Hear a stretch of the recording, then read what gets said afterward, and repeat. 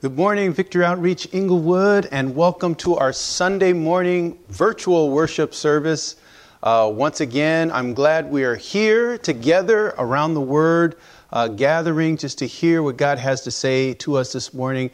And I wanted to mention that yesterday, our men's discipleship was amazing. I want to thank you, Gilly and Gary, for all the hard work you put in, putting that together. Feeding. It was about 30 men that were there, and just an exciting time. Thank you, Sister Debbie, for helping as well.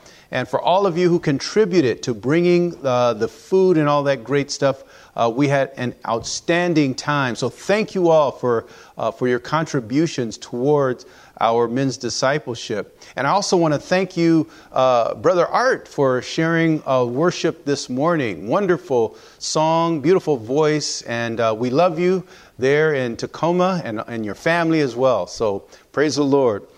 This morning, I'm going to be reading from the book of Genesis, chapter 3, verse 4. And I'll be reading from the New International Version of the Bible. So if you have your Bible with you, we're going to go ahead and jump in and see what God has to say to us this morning. This is what it says. Genesis chapter 3, verse 4. You will not surely die, the serpent said to the woman. Let's pray. Heavenly Father, this morning we come before you and we ask that you would speak to our hearts regarding this word. We pray, Father God, that you would reveal truth to us, that you would speak truth, that you would dismantle the lie and help us to walk in the fullness of who we are and what you've called us to do. We thank you so much for your word. We thank you for this time. Bless it, we pray in Jesus' name. And God's people say, amen. Amen.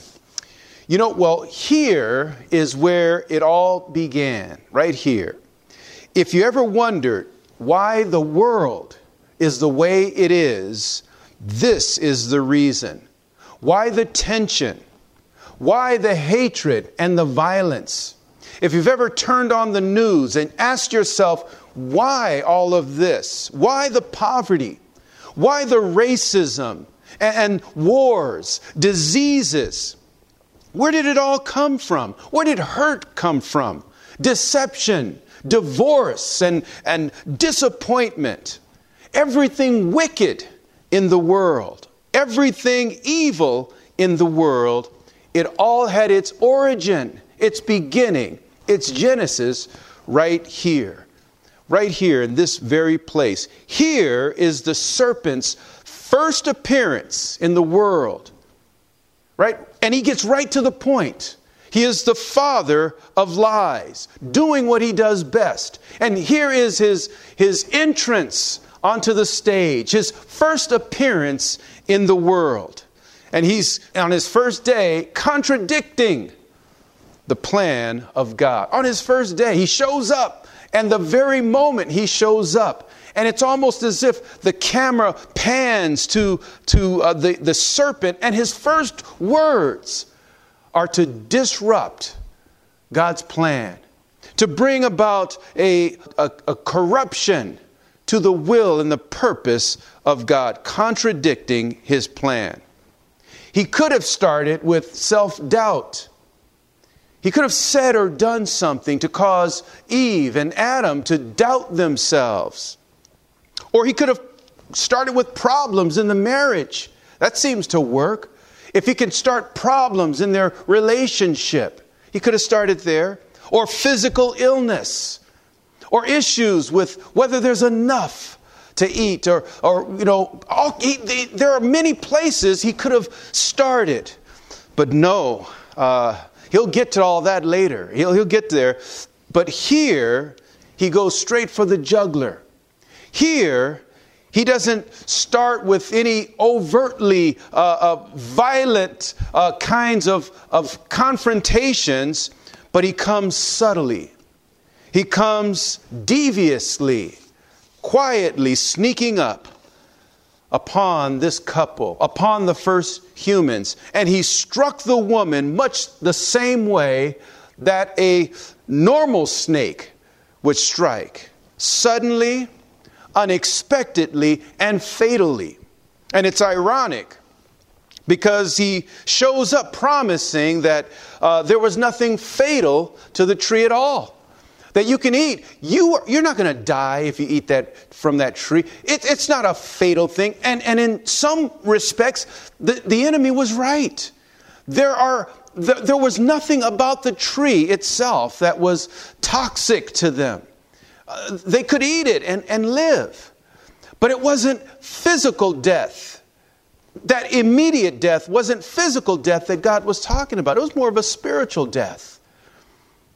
Not to eat from this tree. And so he comes with this idea that, hey, eat it. Enjoy it. Go ahead and take a bite. What do you mean you can't eat from this tree? The tempter, through subtle insinuation, raises doubt about what God says, about the words of God, about his plan for humanity. He begins to raise doubt. There was no blatant suggestions to her for her to rebel against God. And there was no shocking or obvious words that he brought to them. He didn't even try to persuade the woman to eat the fruit. He didn't persuade her to do that. Just to doubt its lethality. Just to doubt. Go ahead and take a bite. You're not going to die if you eat the fruit. All he does is cast doubt on God. He only raises the question, a slight suggestion that God may be wrong here. I bet if you eat it, I bet if you do, I bet you'll be all right afterwards. You'll still be alive. He just raises doubt that God may be wrong about you. That what he says about you that seems so far-fetched, that seems so unlike you. It's just unlike me, the things that God says, that I'm not that. I'm not the description he has. And all of the descriptions and all of the illustrations of who I am and what I am, all he raises was a little doubt that God is possibly wrong, right? And so he comes to her. You're entitled. You should be entitled to everything that's here in the garden. Everything that's here to eat. Any tree in the garden, you should be entitled to it. Take whatever you want. Right? There are no consequences. Did God really say you'll die? Did he really say that you won't die? Right? And then he let the human mind run its course. After, dropping that on the woman, and she begins to think about it. And her mind is kind of racing around. Wow, maybe he's right. Maybe he is right. And he came to Eve, possibly thinking that she would make a better target than if I go to Adam. And it's for no other reason other than the fact that Adam had heard directly from God. God spoke to Adam and said, hey, you can eat from any tree in this garden. Just leave that one alone.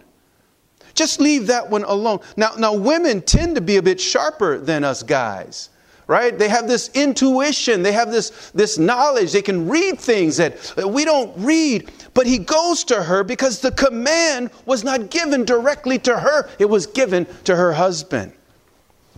And she received the command secondhand. So he probably figured it would be harder to deceive the man who received the command directly from God than for her. So he singled out the woman. He found her when she was there, accessible to him and alone and isolated, with a deceptive question in order to kind of feel her out, to see if she'll take the bait. And the question itself seems to be aimed at weakening her relationship with God. God said, what? He actually said that to you? You mean God actually said you'll die if you eat it? And you believed him? Hello. Right? Seguramente. No moridas. Right? Surely you won't die. Don't tell me you believed him. Take it from me. You'll be all right. Right? The final words. Take it from me. You'll be all right. I can't believe God would tell you such a thing. He's just afraid that you'll become like him. Imagine that. You'll become like God, knowing good and evil. Wow. Wow. When you read this, it hints at something strange on the part of God. When you hear what he is suggesting to the woman, it's almost as if there's something wrong with God. Something cruel about God. Something unkind, that he would limit your choices. Oh yeah, you can eat from that tree. Oh, that's a good one over there. And you can have some of that tree. But you know what? Leave this one alone. Why, God? And he's raising this question as if God is holding back. That as if there is more that you could have if it wasn't for God. That there would be more for you, more available for you, more that you could have if it wasn't for the restrictions that he places on you. All the trees of the garden are yours except for this one. Well, why would he tell you that? Why would he hold that one back? Oh, I know. It's because you'll become like him. He'll be threatened by you if you become like him. Go ahead and eat it. I bet you'll be okay. I bet you'll be smarter. And I bet you won't die. Man, God is just trying to keep a sister down. Take a bite. You'll be all right. Why would God do such a thing? Why would he withhold that tree when the whole garden is yours? Go for it. You only live once, right? Do it, right? Just from the enemy, this suggestion to disobey the command of God. And in the subtlety of a simple question, he raised suspicion in the woman's heart toward God. Oh, has he stopped doing that? I don't think so. He raised suspicion and left her to think about it on her own. This is where it all began. This is the father of lies. And he knows how to lie. He's good at what he does. He was working behind the scenes in Job's misfortune. If you've ever read the story of Job, he tried his best to get Job to curse God and die. He was there when Saul was jealous of David. He was that spirit that tormented Saul and caused him to throw spears at David, the Lord's anointed. He was there when Jesus fasted for 40 days. And just as he was hungry, the Bible says he hungered. And Satan was there to tried his best to persuade Jesus not to trust God, but to go ahead and make his own bread. Make your own bread, Jesus. Look, you could do it. You could turn these rocks into bread. I bet you could do it.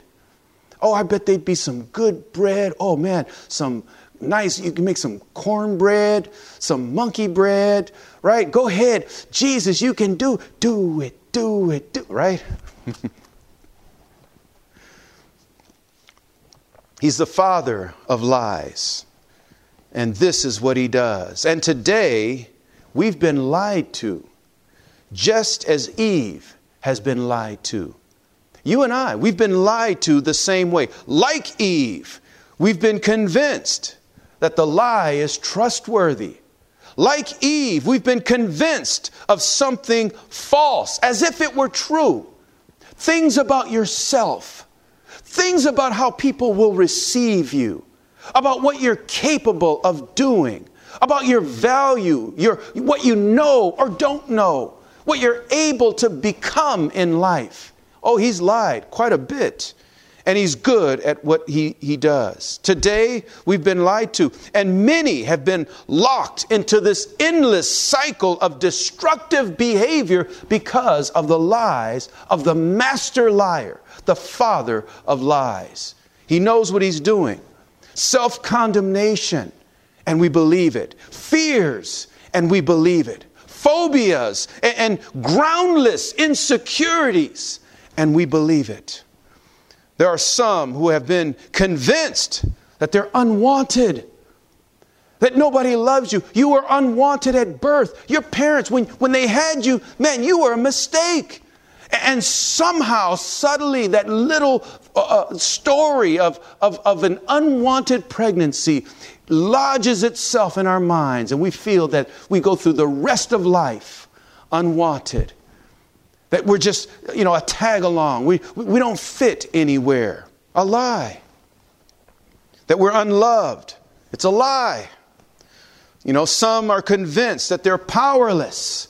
I was talking to somebody just the other day about getting involved in something. Oh, once you get involved, once you, it would be good for you to get involved. Well, it's already, the way they do it, it's the way they do it. And it would be hard for me to get involved because it's just not the way I would do. And they feel powerless. As if you don't matter, as if you are not the flavor to that thing, as if you don't bring perspective, like you can't change it, reorganize it, man, make it beautiful. You're not powerless. Have you believed the lie? There are those who feel as if they have no real control over the events of their own lives, that they can't change their own environment. That's a lie from the enemy. That we have no choice, no say, no decision concerning anything that happens to us in this life. There are those who fear relationships because of the lies of the enemy. You've had issues in the past. You've been mistakes in the past. Perhaps, you've run into the wrong people in the past. And built upon all of that are these hesitations and fears that it'll never get better. This is how it is. This is who I am, right? And we go into life distrusting people, distrusting the world. And it's a lie. Those who hide your true self, fearing that if people really knew who you were and how intelligent you were, or your talents, people would not really want to know you because, man, if they really knew who you were, man, they would just shun you. They would back away from you, and they would not love you for who you are. They just use you for your giftings and talents. And we walk in life hesitant. We walk in life with a fear, and we stay distant from people, distant from God's call upon our lives. It's all a lie. It's a lie this morning. A useful, effective lie. And he wants to create a wounded church. A church that doesn't believe that it is effective. People that don't believe they can rise to leadership. Men and women that figure, I can't teach the Bible. I can't share my faith with someone. I can't pray for someone's healing. A lie. Paul says in 2 Corinthians chapter 11, verse 3, but I am afraid that just as Eve was deceived by the serpent's cunning, your minds may somehow be led astray from your sincere and pure devotion to Christ. And what Paul is telling the Corinthians is a powerful reflection of false teaching. This is what false teaching does. False beliefs. This is what they do. A false understanding of who you are, of how you fit in God's kingdom. This is what it does. In a subtle way, you may believe the lie, and it keeps you from a pure devotion to Christ. Lies breed contempt. Lies breed guilt. Lies perpetuate a false understanding of God and His love for us. Lies perpetuate uncertainty, fear. They separate friends. Lies separates husbands from wives, people from their calling. Lies are destructive. Lies it saps us of life, of hope. And Satan is the father of lies. When he shows up on the scene the very first time, the very first words out of his mouth were lies. Lies sever our relationship with God. distorting who God is, but they also sever our understanding of who we are, of who you are, causing us to fall far short of our fullest potential. There is so much more you can do and be if it weren't for the lie. Does hurt happen? Certainly it does. So does rejection. And all the other things I mentioned happens because of lies. Do those things happen? Absolutely they happen. And there are many justifiable fears that exist in the world. But Jesus says that if we listen to His word, that you shall know the truth, and the truth shall set you free.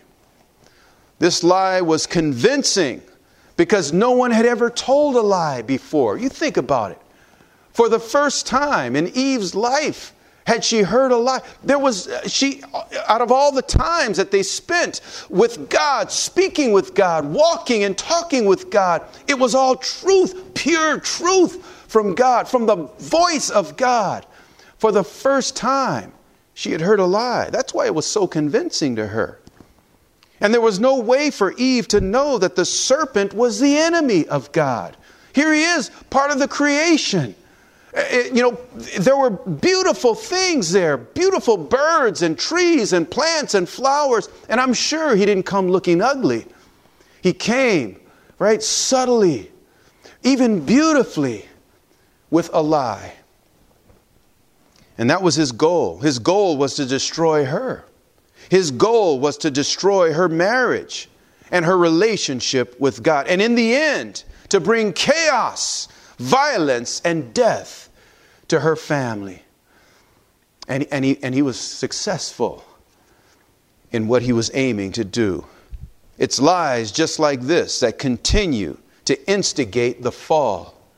It's lies like this that continue to disrupt the faith of believers, that cause us to fall short, way short of where we should be, where God has called us to be. And not only does the lie account for what we see happening in the world globally, but it even accounts for the misrepresentations that we have about ourselves, about who we are and what we're able to do. But Jesus is here to dismantle the lie. This morning He is here to meet you, and His words are true. He wants to set the captive free.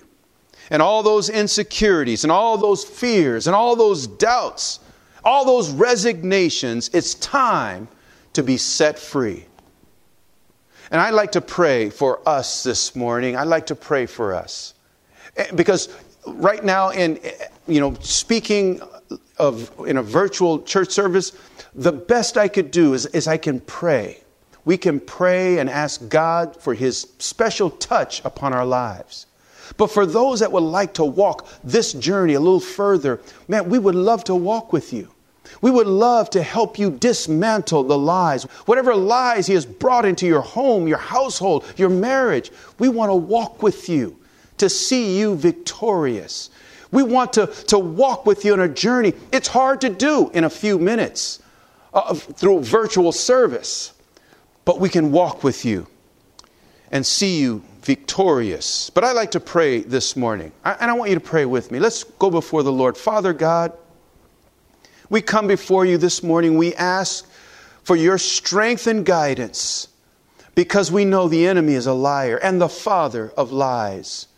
And we know that we have been subjected to his lying spirit. We've been subjected to what he has to say to us and our families, our marriages, our health, our well-being, our children.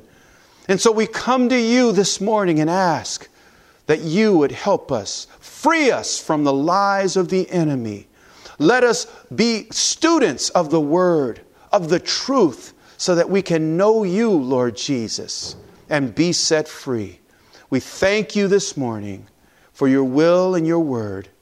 Walk with us and strengthen us in Jesus' name. And God's people say, amen.